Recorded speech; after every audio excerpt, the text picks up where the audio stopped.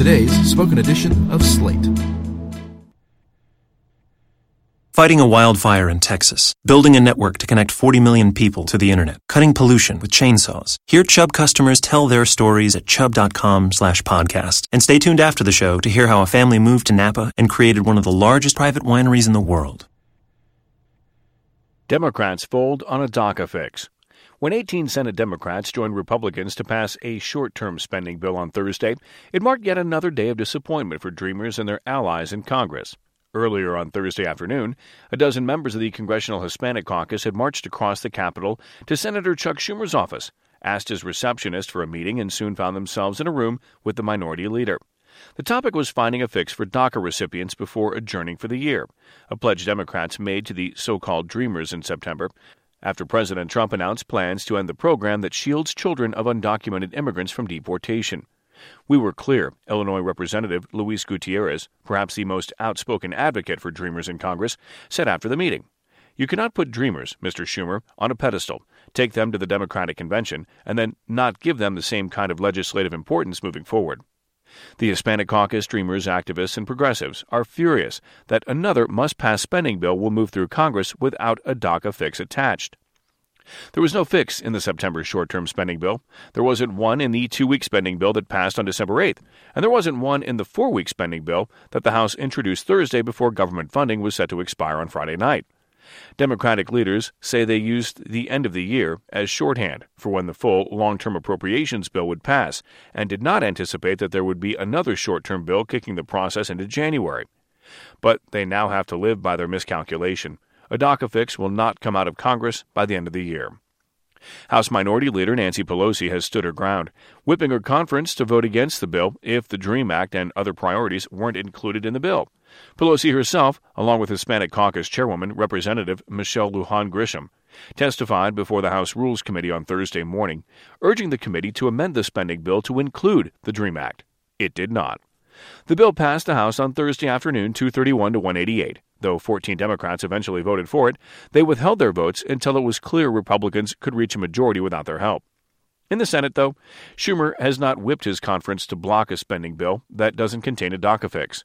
Schumer, in floor remarks Thursday morning, said that a full reauthorization of the Children's Health Insurance Program, community health centers, and the solution for Dreamers would all have to be solved together, even if that means passing a clean short-term CR extension of government funding with some anomalies, and continuing the negotiations into January. In other words, he wouldn't press for a DACA fix at this particular leverage point. Though a DACA fix is popular, forcing a shutdown on the issue would be risky for Democrats. Most people want DACA replaced, as 538 wrote recently, but for a lot of people, it's not enough of a priority to shut down the government. Democrats are divided over whether they could successfully blame Republicans, who control both houses of Congress, for a shutdown. Arizona Representative Raul Grijalva, asked after the meeting with Schumer about the Senate leader's rationale, said it was the same one you hear from some about Democrats not being responsible for a shutdown. But I don't think we would be responsible, he added. Schumer seems unwilling to gamble with the fortunes of the 24 Democratic senators who are up for election in 2018. Democrats running in red states, specifically, have signaled this week that they're not interested in risking a shutdown. Virginia Senator Tim Kaine, who is up for re-election in a state that's not so red anymore but is home to many, many government employees, also deprioritized shutting down the government over the issue. I will exercise every bit of leverage I can for the DREAM Act, Kaine told the Washington Post earlier this week. But if there is a vote that would lead to a shutdown, that's where I draw the line. It's hard to overstate how infuriating such remarks, I will use all the leverage I have except for the big piece of leverage that I have, are to Dreamers and their allies, who have come to D.C. for countless protests and rallies, shut down Capitol cafeterias, and are now being told, for a third time, to wait a little while longer.